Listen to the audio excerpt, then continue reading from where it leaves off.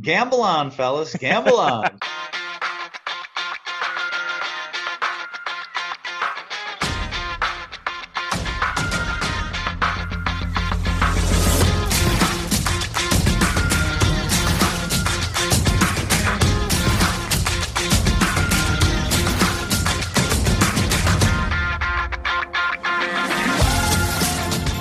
Welcome again to Gamble On, the weekly gambling podcast presented by USBets.com. I'm Eric Raskin, US Bets managing editor and media director, and I'm joined by our senior analyst, Pulitzer Prize finalist John Brennan.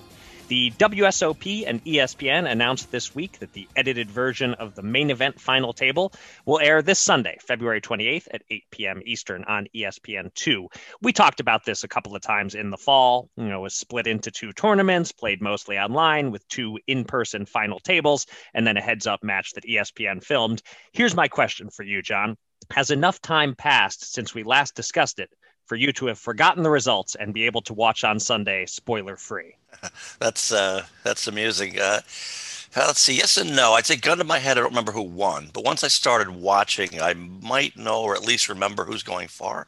I think so. And I'm really a rep for that ultimate casual watch of a poker event. Full disclosure, I would watch if I remember that it's on, but more likely I'll forget it's happening. So the question is, will this podcast intro chat here kind of put me over the top? I think it's about 50-50.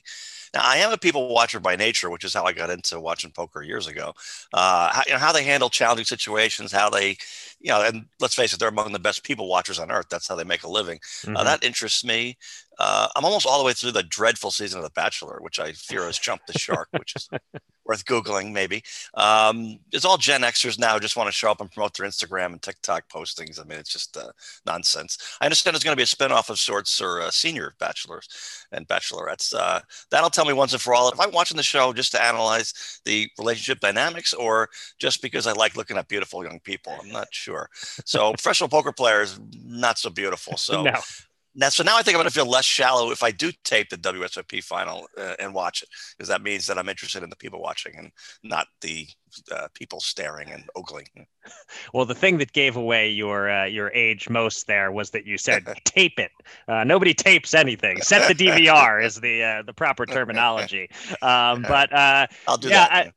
I should have known that you would take a conversation about the WSOP on ESPN and somehow twist it into a conversation about The Bachelor. But I saw a mention in the press release from ESPN and the WSOP that the commentary team will be Lon McCarron and Jamie Kerstetter. No mention of Norman Chad. I'm not sure what that's about, although either way, Norman or Jamie, they're using a former Gamble On guest, whichever one is accompanying Lon there. But anyway, a nice 4-hour broadcast for me as a guy who does enjoy watching poker on TV for both the poker and the people watching. It's a fine way to spend my Sunday night. I will not be able to watch it spoiler-free, no matter how hard I try to forget the result. But I will nevertheless watch attentively to see if they give me credit for this idea. I figure if Norman was on the broadcast, I would have considered myself about a 50-1 dog to get a shout-out. Without him, it's probably about 5,000 to 1. Yeah, that's probably being generous, but the fact is, it is what it is. Whether they credit you or not, you had it first. That's right. You and I and our listeners will know. Who cares what the rest of the world thinks? Right. All right. Thank you to everyone for joining us for episode number 131 of Gamble On. If you missed any of our previous 130 episodes, they're all available on SoundCloud, Apple Podcasts, and Spotify. As with the WSOP main event, we'll be careful on the podcast this week not to give any spoilers for old episodes of Gamble On. Oh, I like that. And coming up a little later in the show, we're going to be joined by ESPN gambling writer David Payne Purdum. He's going to talk about the challenge in deciding, what to report on, his expectations for sports betting legislation in places like Georgia or New York, and why he insists on spelling out in his Twitter bio that he is not good at gambling. But first, it's been another week since we've talked about the world of gambling, so let's get to it. Here's your Gamble On News of the Week, an inside look at the biggest stories in the world of gambling.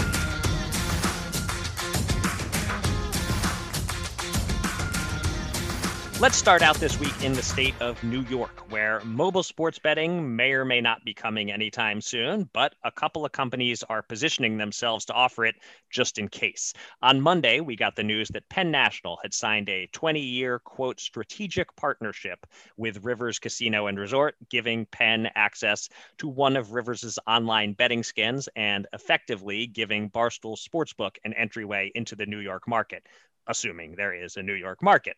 And if there is one, it remains to be seen how many skins and how many operators will ultimately be allowed. 2 days later, on Wednesday, Golden Nugget got in on the fun, announcing its own 20-year agreement with Tioga Downs.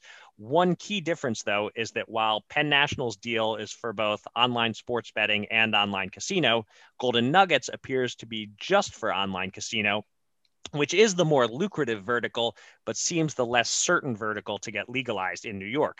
Of course, none of this matters if New York doesn't legalize mobile gambling, and we'll ask David Purdum in a bit for his take on the likelihood of that. John, do these deals indicate to you that these companies know something we don't about how likely it is that bills will pass in New York? And any other thoughts on these 20-year partnerships? Well, it's amazing how timely this is because particularly the online casino deal by Golden Nugget. I was just talking a couple of days ago to someone I know about, we're kind of reminiscing about the mega melodrama that was Meadowlands Xanadu back in 2002. And it's now the American Dream Meadowlands shopping and entertainment project almost 2 decades later. So for Xanadu, the original deal had millions of square feet of office space proposed by a major real estate developer in the region. I'll confess, it took me a couple of years to reach the conclusion that this was really just a defensive move, right? The office space was never built and perhaps never will be. But guess what? No rival could build there either. So, knowing that if something works out years down the road, you get the prize and the rivals don't, that alone is definitely worth something. And I think that's possibly what Golden Nugget's looking at here. And the same goes for Barstool. You're buying squatters' rights, basically. But Governor Cuomo has to be won over. And it's not at all clear that he pulls away from his tepid, let the lottery maybe oversee a mobile sports betting operator, maybe just one, or if Cuomo even maintains that level of interest. And so I think all parties were wise to sign these deals, even if they don't go anywhere for quite a while. Yeah, that's good analysis. I mean, the fact that there is an online casino element being explored here, just that alone is the most eyebrow-raising part of all this for me, because that vertical really hasn't been talked about much for New York. The focus, at least in terms of what legislators have been talking about and what the media has been covering, is mobile sports betting. Maybe there's stuff going on with online casino legislation behind the scenes, but I don't know. Either Golden Nugget knows something we don't, or basically what you were saying, they're going out on a limb to be positioned just in case, and that's not too damaging to them if they're investing in this for nothing. Mobile sports betting, it's coming to New York. You can almost 100% guarantee it. The when is the question. Maybe this year, maybe next year, maybe 2023. But I think we all agree it's coming in some form fairly soon. But online casino, that's where the bigger tax revenue for the state lies. So maybe that's in the works too. But still, I wouldn't be shocked if 2030 rolls around and New York doesn't have online casino gaming yet. Sarah Slane talked about this with us recently. It's just a whole different level of dangerous for the public, the online casino option. And a lot of states aren't interested in going down that road. So that's what I'm most curious to see here.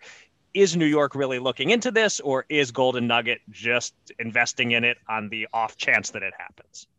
Yeah, and Governor Cuomo was never been impressed with you can get up to $100 million in tax revenue from sports betting.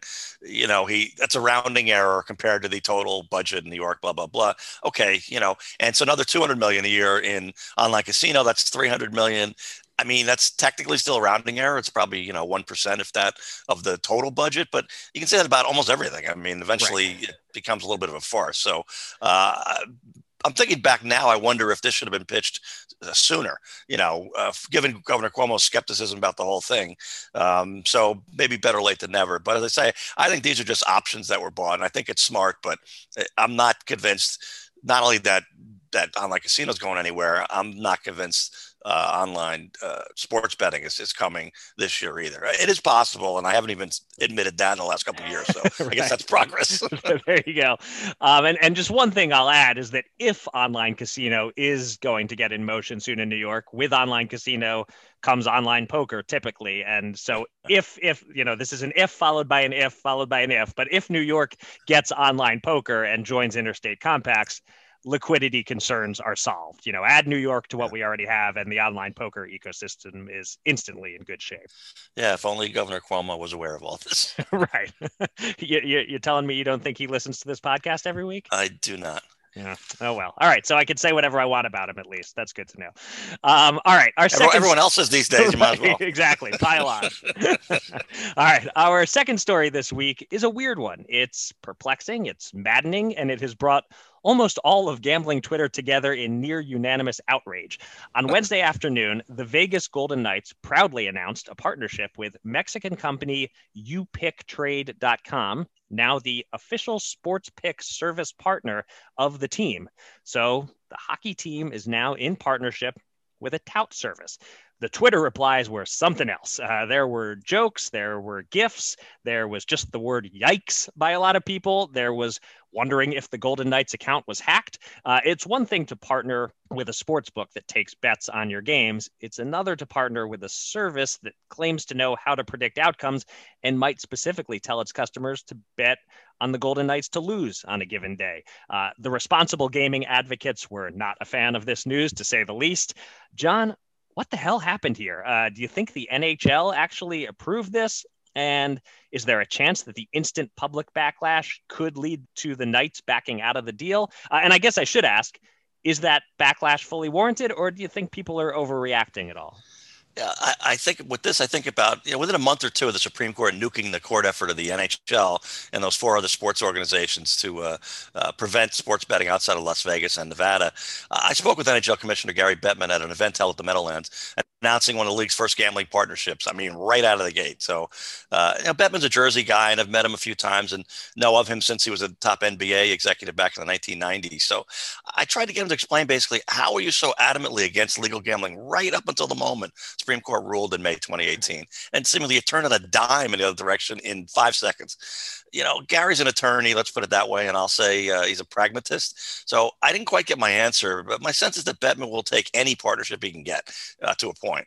If the Flames get too hot here, this is not a hill he's willing to die on, though. I would warn the Golden Knights of that. And for those who are outraged, as you note, I say go for it, because you've got a shot here. Personally, I think I'm numb to what the leagues do at this point, having spent 9 years covering their own outrage at New Jersey, trying to offer Las Vegas-style sports betting, and then getting that whiplash as they spun in the other direction. I mean, at least the NFL sort of covered themselves a little bit, where they didn't, and NCAA to some extent too, they didn't jump in 2 seconds like the NHL did. So this one is definitely, I'd say, pushing the envelope. So, I mean, next thing you know, they're going to look for a platinum sponsor of a weekly sports gambling podcast. So who knows? Yeah, hey, there you go. It's funny when you said if the Flames get too hot, my mind immediately went to capital F, Calgary Flames. I was like, oh, okay. Yeah, I'm not sure how they tie into this. Let's see where he's headed with this. But I guess you meant lowercase f. Most of my analysis on this just has to do with reading the Twitter. I'm glad you can now click a button on Twitter to see all the quote tweets, because that's where some of the best reaction was, people quote tweeting this with their comments. This news definitely got ratioed, the term for when the number of replies is very high relative to the number of retweets and likes. But I found some telling quote tweets. Our friend Jamie Salzberg quote tweeted it with, "Tell me you are clueless on the risks/pitfalls of sports betting partnerships without telling me you're clueless on the risks/pitfalls of sports betting partnerships," was how he captioned this announcement. Rufus Peabody simply wrote, "Is this a joke?" with a facepalm emoji. Pat Garofalo, a Minnesota legislator who's behind the regulated gaming legislation in his state, wrote, "So what happens when the pick service recommends betting against the Golden Knights? Sounds like a bad idea." And then Doug Kazarian from ESPN wrote, "Step aside, Urban/Jaguars. We have a new leader for worst decision by a sports team in the last week." And of course, there were lots of Vegas Dave references. And that's basically what this is, a sports team partnering up with Vegas Dave, more or less. I would think someone, whether it's the NHL or the Nevada Gaming Commission, will throw their weight behind putting the kibosh on this and drawing the line here. A sports book has the appearance of neutrality in terms of the outcome of a game. So you can partner with a sports book. They just want even action on both sides. A tout service is not neutral. Never mind that many of them are scammy and disreputable, and I don't know much about this particular company. But the important thing is they're not neutral. The service and its customers have a rooting interest in the game. This just feels like not a road the regulated betting industry should want to go down. Well, the New Jersey Devils are among the most aggressive teams in terms of gambling partnerships. I was down at the Prudential Center in Newark probably 7 years ago, at least. They partnered up with an online casino company because New Jersey had legalized it at that point. So they tend to jump right in as soon as they can. They were right behind the Golden Knights with the William Hill partnership a couple of years ago too. They haven't jumped in yet, and I'm going to kind of watch that because if this is okayed, I think they might be willing to go for it too, other than my sense that New Jersey regulators tend to be a little bit less diplomatic than Nevada regulators. Not that Nevada regulators are lax and not that they're going to just let this slide no matter what, but I don't think they're going to make an immediate phone call and say, what the hell are you doing? Which the Devils might get here in Jersey. Yeah. All right. For our third and final story this week, we turn to the topic of casino expansion, and we zero in on the state of Virginia, which just last month launched mobile sports betting. Well, the first commercial casinos in the state are coming, with 4 of them already moving toward construction, while a 5th in Richmond is being bid on by at least 4 companies. Most notably, Bally's submitted a proposal for a $650 million casino resort, the biggest and most expensive of the 4 pitched theoretical properties. The Cordish companies, who recently opened a live casino in Philadelphia, are one of the other bidders, and the others are Colonial Downs and Urban One together, and the Pamunkey Indian Tribe. It remains to be seen if Bally's will get the casino, but clearly Virginia is a state making moves in the gaming industry, and we're running out of states that don't have any casinos, frankly. John, what are your thoughts on how the industry is shaping up in Virginia, and what would it mean if the Bally's proposal won? Well, there have already been a couple of $400 million casino projects approved in Virginia, although they're not going to open for a couple of years either. But the Bally's proposal, overall takes it to another level. And the entire Virginia casino model strikes me as the start of a long, long delayed casino gold rush. It's almost impossible to find how many states have commercial casinos as opposed to tribal casinos. And the difference not being the quality of the entertainment, but in terms of whether the state is officially endorsing something or not.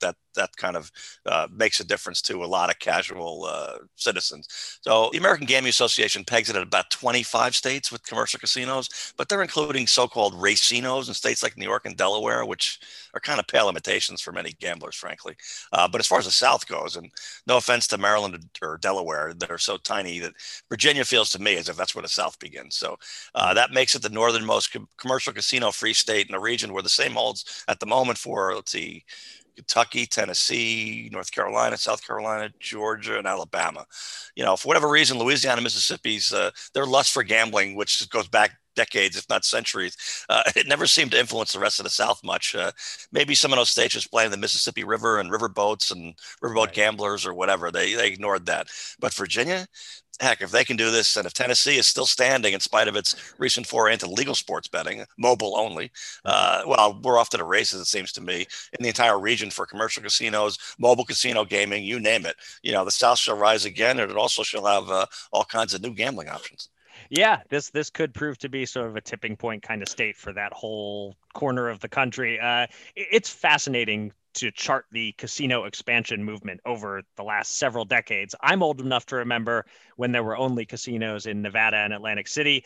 You're probably old enough to remember when it was only Nevada. Then, it started growing a little bit. You could do it on land owned by Native American tribes and on fake riverboats. And, when I was in college in Rhode Island, Foxwoods had opened recently. It was about an hour drive away. That was a big thing, to do a Foxwoods trip your senior year when you and your friends were all 21. Now there are closer casinos in Rhode Island. There are closer casinos in Massachusetts. my kids are growing up in a world where there's a casino basically in the parking lot of the Phillies and Eagles stadium. And so, Virginia is one of the last significant dominoes to fall in terms of having any casinos at all. As you point out, the commercial casino aspect really sets it apart from a lot of its neighbors to the south. But the whole thing is just normal now, like sports betting on your phone, which, felt dirty and shady to most Americans just a couple of years ago. It already feels normal, everyday ho-hum. I'll discuss my little $20 bet with my son as we're watching a game, and my wife isn't outraged that I'm poisoning his mind. So, big picture, Virginia getting casinos is a significant part of the move in this direction. Casinos are normalized almost everywhere, for better or worse. As far as you and I making a living, it's for better. And for responsible gamblers like us who might enjoy the occasional social night out at a casino, also for better. But of course, we can't ignore that it is for the worse for some people. Yeah, and of course, the West is going to be last again, as it always is. And I didn't understand it at first.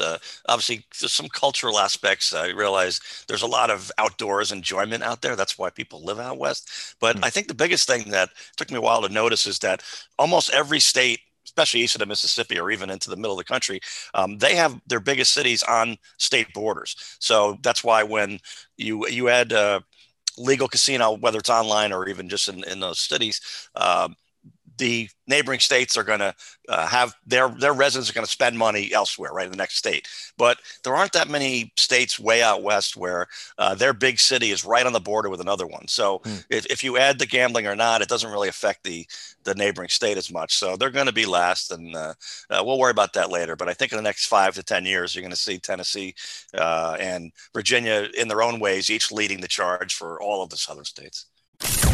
It's time to welcome a special guest from the world of gambling. Let's get to the Gamble On interview.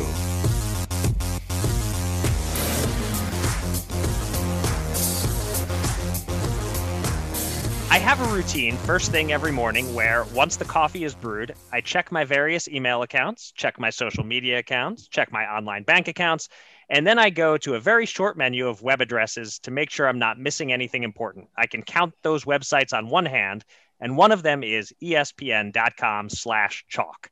Joining us now is the lead reporter and writer on that page, a staff writer for ESPN who's been covering the gambling industry since 2008, David Payne Purdum. David, I believe it's been a little over 2 years since you last joined us, so welcome back to Gamble On. Thank you for having me. I just had lunch with the boss man there, and he made sure to tell you guys to take it easy on me. We make no promises, but no. So this week, you and Doug Kazarian launched a new co-bylined weekly roundup of the best of the week in sports betting. It's great short attention span gambling reading, quick hit notes and nuggets. One note that stood out to me in this week's column was you talked to Randy Blum from the Westgate Superbook about MLB reportedly deadening the ball and how that'll affect scoring and other props this season. And he kind of danced around the answer. Maybe that's because he didn't have an answer. But I'm curious, with all the bookmakers you talk to on a regular basis, do you feel there are times where they're holding back because they don't want to let the bettors know too much about what they're thinking and why they set the line where they did? I don't. And while I try to maintain a healthy, journalistic skepticism, I just don't see a lot of incentive for them to hold back. And that is because the market is so in tune these days that it's extremely rare that we're going to find an off number that's significantly off. So a point spread, or in this case, a baseball total is what Randy and I were talking about. And even if Randy thinks that, this deadening baseball is worth much more or much less than the market does, the number's going to come out and it's going to be very, very similar to what the whole market is. So even, like I said, even if Randy has some sort of opinion, I think he knows that it's going to be close to the market number regardless. So he can be pretty transparent. I often get asked about, how do you know the books aren't making this up completely? I mean, a lot of times that comes with, the betting splits. You guys have seen those, where the percentage of bets or percentage of money that's bet on a game or an event. And people are like, well, how do you know they're not? And honestly, if they wanted to make it up, I probably wouldn't be able to catch it then. But for 12 years, I've been reporting on this, and I've gotten to know these guys pretty well. So it would be a pretty violation of trust But there's also some other things that I've gone through where, now I have sources that have worked in the industry and ones that have are still currently in the industry. And the past guys that have worked there, none of them have ever said, yeah, we made that up, man. You shouldn't listen to that. I just never hear that. And secondly, you have multiple sources, as you guys are good reporters, you guys know, at each sports book. And sometimes I will, check in with multiple guys individually, independently, without them knowing, and just ask, hey, what's the betting splits on this one or this game or this game? And I've never come across where there's been a significant discrepancy where it's made me think, hey, these guys are BSing me a little bit. Right. Not to mention, it's probably to some extent in their best interest not to be hiding things or trying to mislead, in the sense that it's okay to educate the public a little bit. I mean, tell me if you disagree, but that the sports books probably like a bettor who knows just enough to lose slowly rather than lose quickly is probably in their long-term best interest, right?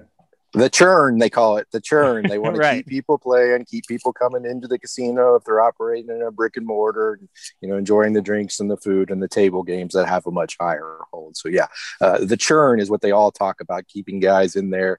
It comes into play in the first weekend of betting March Madness. When we got those first 4 full days, if they've talked to me a little bit like, gosh, if we have a really great Thursday or a really great Friday, the handle drops significantly over the weekend. So they would like to prolong it and make sure that people are staying engaged. Right. Yeah, David, you mentioned 12 years, and I think it's close to that you've had "I'm not good at gambling" as your mantra on your brief Twitter bio. So I'm curious whether that has changed over the year. Are you any good at gambling now? And then also, if I knew you were in a Las Vegas casino, would I find you at the sports book or the blackjack table or poker table or a restaurant or a nightclub? Where would I find you most likely out of all those? Yeah, well, I am a lifelong crappy gambler. I have not gotten any better at this. Now, I would say that I feel like I've probably learned what it takes to get better at that, shopping for the best line, trying to pick out smaller niche sports or niche markets rather than, the point spread on the big college football game or whether. But do I have interest in putting in the time that it would take? Nope. I still like to do this just for fun.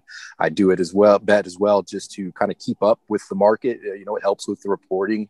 But when a lot of guys go in there and say, hey, what's the limit on this game? I'm the opposite. What's the minimum? How small can I bet? And that's what I do. And when I go to casinos, I am at the sports book. As far as table games, I do enjoy blackjack, but I'm not any better at that. So I hang out at the sports book when I'm at a casino.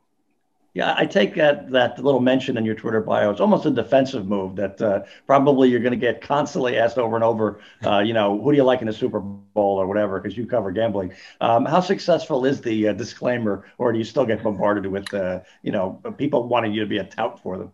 Yeah, I still get that question often, and I'll point out my Twitter. Look, I'll tell you what I think, but I am not good at this. I am a lifelong loser. So I think it has probably been somewhat effective, because I used to get guys right when I started, they automatically think because I write about sports betting that I'm good at sports betting, and that couldn't be further from the truth. So I think the Twitter bio has helped a little bit with that. All right. Well, as a losing gambler, an admitted losing gambler, things might be getting a little more dangerous for you soon, because you live in Georgia. You referenced going out to lunch with our boss, Adam Small, who lives there as well. I imagine you're sweating the legislative developments in that state very closely. Where would you set the line on when Georgia will have legal sports betting? And are there any other states you're particularly confident will cross the finish line in 2021? I think this is our third serious legislative run at sports betting here in Georgia, and I would definitely say that I'm more confident about this latest one than I have in the previous two. Even that said, I wouldn't make the line more than pick 'em. There is a strong moral opposition here from the Southern Baptists, and they have power in the legislative market. They are opposed this time by the professional sports leagues here, teams here, the Hawks, Braves, Falcons, etc. So that gives me a little bit more confidence, but I do respect the power that the moral authority has have. In terms of other states that are going to get involved, I still kind of think New York's going to pull it through. I know most people think that it's a severe underdog, and there are certainly lots of hurdles to get through. But I think ultimately money talks, and when they start seeing the kind of figures that they could generate and the amount of money that they're losing from people going across the bridge to New Jersey to bet, I think in the long run, that the money's going to talk, and then they're going to figure out a way to get it done in New York. So you think this year, specifically 2021, more likely than not, you think New York gets a bill passed? Yeah, small favorite New York. Kind of the same around George. George's more of a pick 'em, small favorite for New York to get it done this year. And then there are some states like Connecticut, Massachusetts, which people are starting to get positive vibes. Is there anything that you think is much more than 50-50 this year, or just a lot of stuff like that in that kind of maybe this year, maybe next year sort of range? When I went into the end of the last year, I thought Ohio was going to get this done. I had some lobbyists that tell me that they were. I thought it was going to get done, and it kind of slowed down and bogged down again. So that would have been my pick to start the year. It's no longer then. Massachusetts seems like it has lots of momentum. Anytime a state has tribal gaming, I think that kind of bogs things down a little bit. And that's part of the issue in Connecticut, why they haven't got it up there in Bristol, where ESPN is. So, yeah, I think a lot of them are touch and go. But we'll certainly see. I mean, we've averaged, about 4, 5, 6, or 7 a year since PASPA went down. Right. So there'll be a flood of them, I'm sure. Yeah, I'd have to say, first of all, I enjoyed the New York dollars going to my home state of New Jersey. We got a bit of a pension problem, and even a little rounding error is nice to grab. And frankly, Governor Cuomo is a little bit otherwise engaged at the moment, and for various reasons that have nothing to do with this podcast. So that might not help their chances of getting this passed. But I want to talk about a few things that have bubbled up on social media. Some interesting discourse. And Eric and I are trying to figure it out, and I think you are too. One is the $500,000 bet, let's say. It's kind of interesting in a vacuum, but we don't know if that's a billionaire who's reaching for loose change under the sofa, or a guy who's taking out his third mortgage and he's letting it ride to see whether he's financial ruin. And then also these like 12-team parlays, maybe it's only $100 or $50, but then it pays out 5-6 figures. It's a big deal. And finally, you mentioned the handle, how big it is. I think partly because of my state of New Jersey, it's so close to $1 billion a month that the lure is irresistible to see. Are they going to get there? Are they going to get there? But, admittedly, in a state like New Jersey, the actual tax revenue for the citizens is, maybe 1% of the handle. So, there's some feeling, or being a little misleading by explaining how much people are betting rather than how much the books are making, and then ultimately how much the citizens are receiving in revenue. So have you and your bosses sort of figured any of this out yet, or is it still pretty much in flux? Oh, definitely haven't figured it out, but it is something we discuss, starting with the big bets.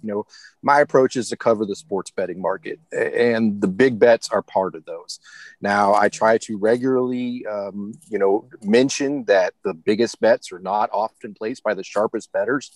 Bookmakers don't want to do that. That's not what they want their decision to be based on, is some really sharp guy. So guys that get the extended limits are guys that are casino VIPs. They play a lot in the pit, or they spend a lot of money at some of the hotels or the restaurants, and they're the ones. Now, they're the biggest bets. So they are interesting. They are part of the market to me. And I don't think my role as a reporter should be to judge what is a good bet or what is a bad bet. I just want to report that these bets have happened. It'd be great if I had context that I can say, oh gosh, this guy, he's running out of money and he's really pressing. And if I could know that. We don't know that though. So these little tidbits are interesting. It's funny to me because I'm sure you guys get it on Twitter. The backlash about these large bets always comes from people that know exactly who are placing those big bets. They know that these are not professional bettors, but they kind of clutch their pearls in a way. They're like, oh, now the public's going to think that this is from a real professional bettor. I don't know if you guys have, but I've never had a public bettor, recreational bettor, tweet back at me and say, oh, I guess that was a big bettor, a big sharp bettor that placed that bet. So I think that's a little bit overblown. I don't have any problem reporting the big bets. I think they're part of the market. If I'm going to cover the market, of course, I'm going to cover the big bets. Parlays are an interesting one, right? Because they are not often what you'd call a plus EV wager. And that goes back to my part about, I don't know if I should be the judge of what's a good or bad wager. I just wanted to report that it happened. Now, there are so many parlays, and we get one a day from umpteen books. I know you guys get the same emails, right? And there's always one at the bottom that's pretty wild, a 12-teamer or whatever. But now they're a dime a dozen. We see them every day, so they're not as rare. So I don't report them. What I do like to look at is for a couple big upsets in March Madness on the first couple of days. Did anybody parlay those two on the money line or something like that? So I really try to look for unique parlays to do it. I certainly don't want people to think I'm encouraging the parlays, but again, they're part of the market, and I do report on them. The last question, boy, that's a sticky one for sure. A lot of people do get in an uproar that we should not report handle, but I'm sure you guys saw Bill King from the Sports Business Journal. I thought he put it pretty well the other day in his response to somebody saying that it's an emerging market. People want to know how much is going into this market, and people like to know how much is bet on in over a month and how the books did. So I always report them both, right? I mean, you report how much was bet and how well the books did. So I don't see a lot of reason for us not to report the handle. Yeah, one thing I'll say about that is that, I figured for the majority of people in New Jersey, it's hard to believe the majority of people in New Jersey don't gamble, but it's probably true. It's true in every other state. If you were to ask them, how much money do you think your fellow citizens in New Jersey, or how much did they bet last month total? They might say, I don't know, $500,000, $2 million, right? 10 million would be like, and really, are people betting $10 million in this state in 1 month, really? And then when the answer is 993 million rather, almost a billion, that's astounding to them. It might be terrifying to some of them, but their neighbors, because they're betting zero. So if it's $150 a pop, well, I know 3 neighbors who don't bet at all. So you must be betting the 450 to make up for it. But overall, I think with these, I like the discourse between the public and us. I started a blog in 2010 called Meadowlands Matters at the Bergen Record. And being a sports guy in a news department, I was kind of a fish out of water. And the news people generally thought I was crazy. And, immediately that happened to be a time when the fate of the Meadowlands racetrack, which is the most important harness racing track in the world, was very much in jeopardy. And Monmouth Park, which has got some national following too, and among the thoroughbreds, was in trouble too. And so doing a lot of blog posts and kind of first person background stuff, the feedback I got was incredible. I mean, I learned so much more than I would have just writing a 2-dimensional newspaper story. So, just like, as you say, it is a little bit of pearl clutching now and then. But I think it's good for us to get some feedback. And then we decide, yeah, we should make an adjustment based on that, or no, we're not going to. But I think getting the feedback is well worthwhile.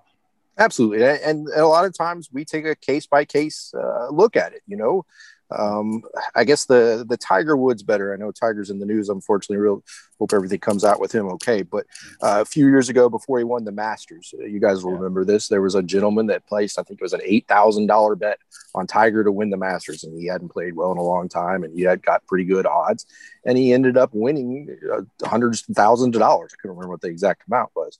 Well, it turned out the guy had quite a bit of a rap sheet, some domestic abuse on there and all this kind of things.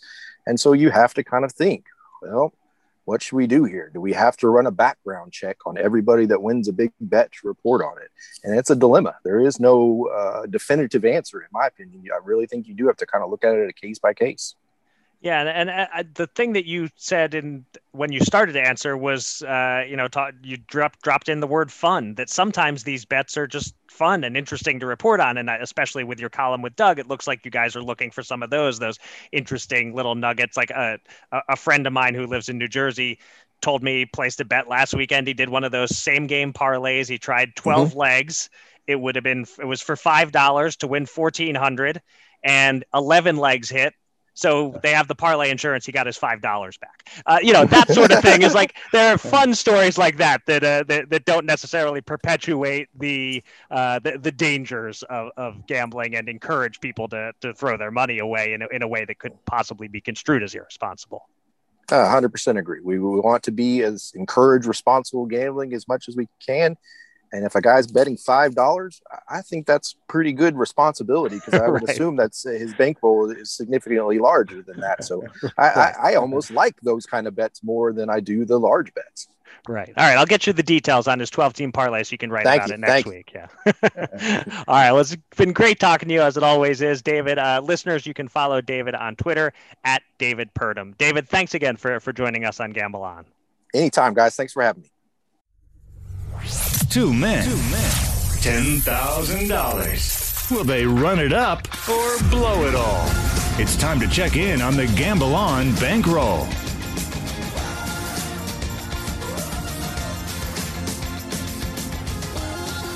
It's just about time to make some bets, but first let's update our shared bankroll, and we just booked our third straight winning week. Slowly but surely, we crawl our way back toward respectability. John split his 2 golf bets, but both were at plus money, so we only needed to win 1 to come out ahead. Dustin Johnson narrowly missed out on the top 5 by fading on Sunday. That cost us $50, but Victor Hovland delivered on the top 20 bet at plus 150. So we won $75 there. And my boxing bet on Otto Wallin to defeat Dominic Breazeale was a winner. That earned us $100. So we profited $125 on the week, leaving us down $758. We also have $967 on hold in futures bets. And let's take a moment to check in on some of those NBA and NHL futures bets.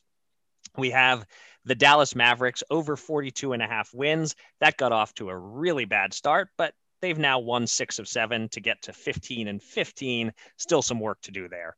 We have the Wizards to make the playoffs, also got off to a horrendous start, but they've won 5 of their last 6 and sit just 2.5 games out of the play-in round. We have Portland to win the NBA title at 55-1. Too soon to know much there, but they have been playing well.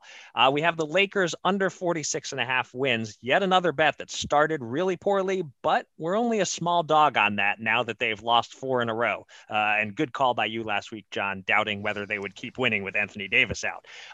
You took Ben Simmons for over 3.5, made 3-pointers on the season. We're behind pace there with just 1 so far. And we only have 1 NHL futures bet. It's on the Vegas Golden Knights for under 75.5 points.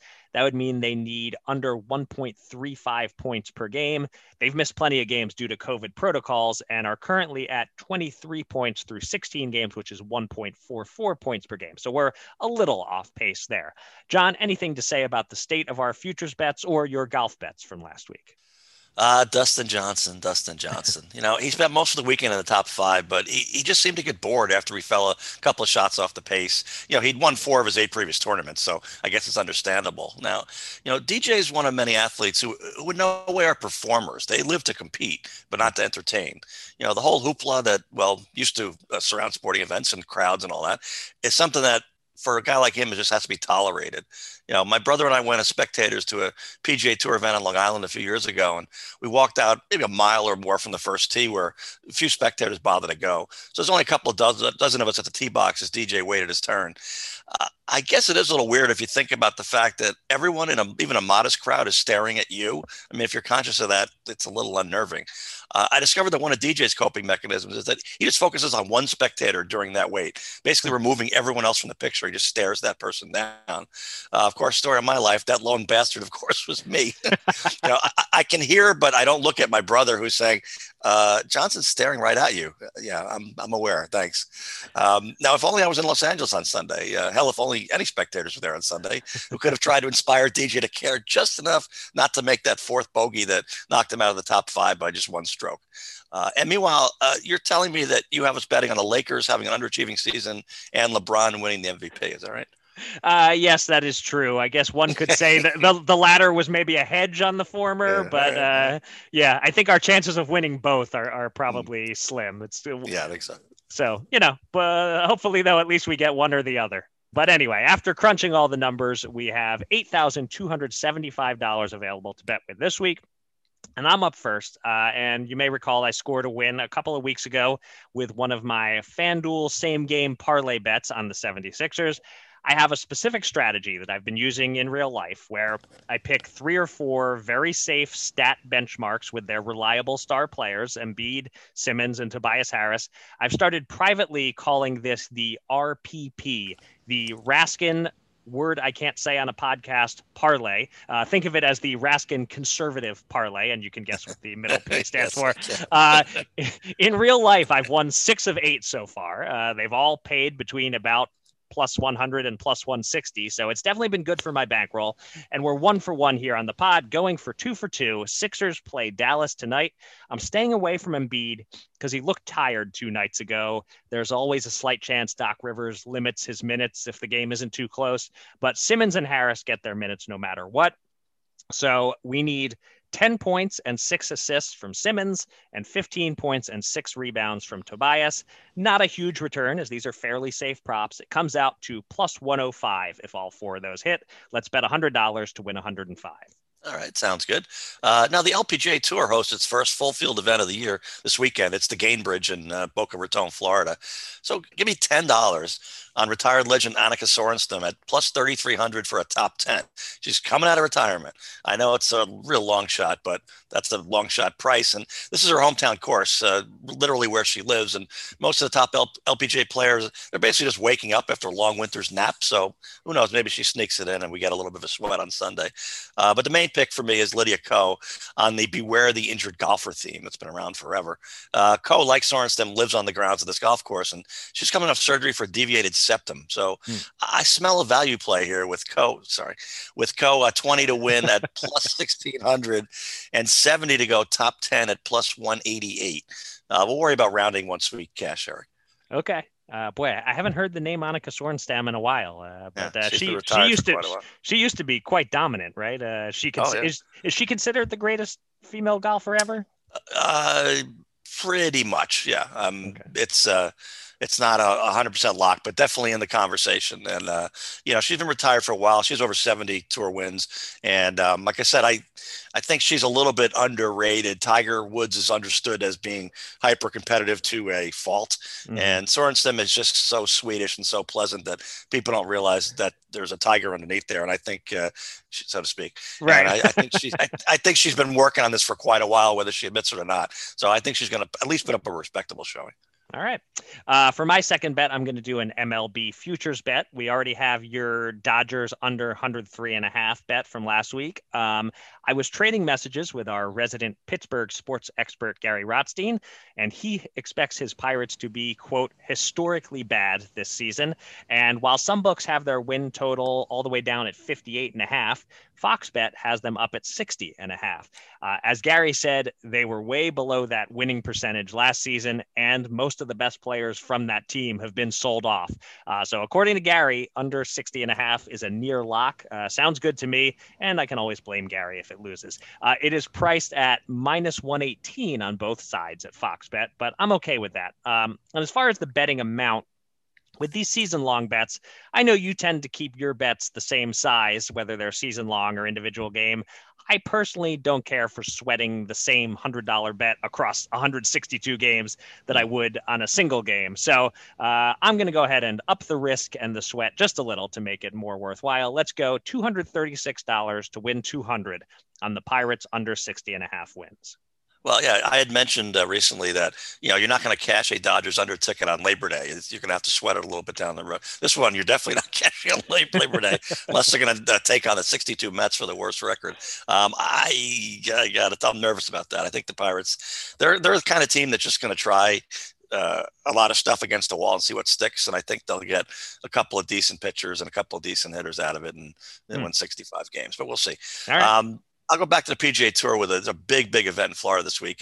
The course is The Concession by Jack Nicklaus and Tony Jacklin. That one definitely is worth Googling if you don't know the story about it. It's one of the all-time Ryder Cup tales. But the pick is nice and easy. Patrick Reed for 100 at even money for top 20. It's only a 71-player field after a last-minute withdrawal by Patrick Cantlay. All right. And that will do it for this episode of Gamble On. Thanks to everybody out there for listening. And thanks again to our guest, David Payne Purdum. You can find me on Twitter at Eric Raskin and John at Bergen Brennan, and follow US Bets at US_bets. Go to usbets.com for all the latest news and analysis from the world of gambling, and subscribe to this podcast on SoundCloud, Apple Podcasts, or Spotify. And with that, John, I give the floor to you. Please take us out. Well, Eric, I'm not by nature a patient man, but those who've heard last week's closing know that that's had to change a little bit of late. That means that what once was a brisk trip to my condo's mailboxes downstairs took little effort, right? Now the limp can take, 15 minutes round trip.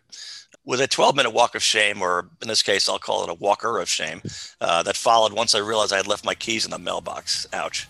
Almost literally. One step in front of the other. And as for gambling, I haven't thought to place an actual bet in 2 weeks now. I guess I've got other things on my mind. And frankly, I like being at the peak of my bankroll after 4 years of dabbling and leaving it there a little bit. Why hurry to risk that rather pleasant-looking figure going down? It's something for any casual gambler to consider, like a mini vacation from gambling, whether you're a bit ahead or a bit behind. Just, stop and smell the roses. Spring is almost here after all. And with that, until next time, gamble on, everybody. Eventually.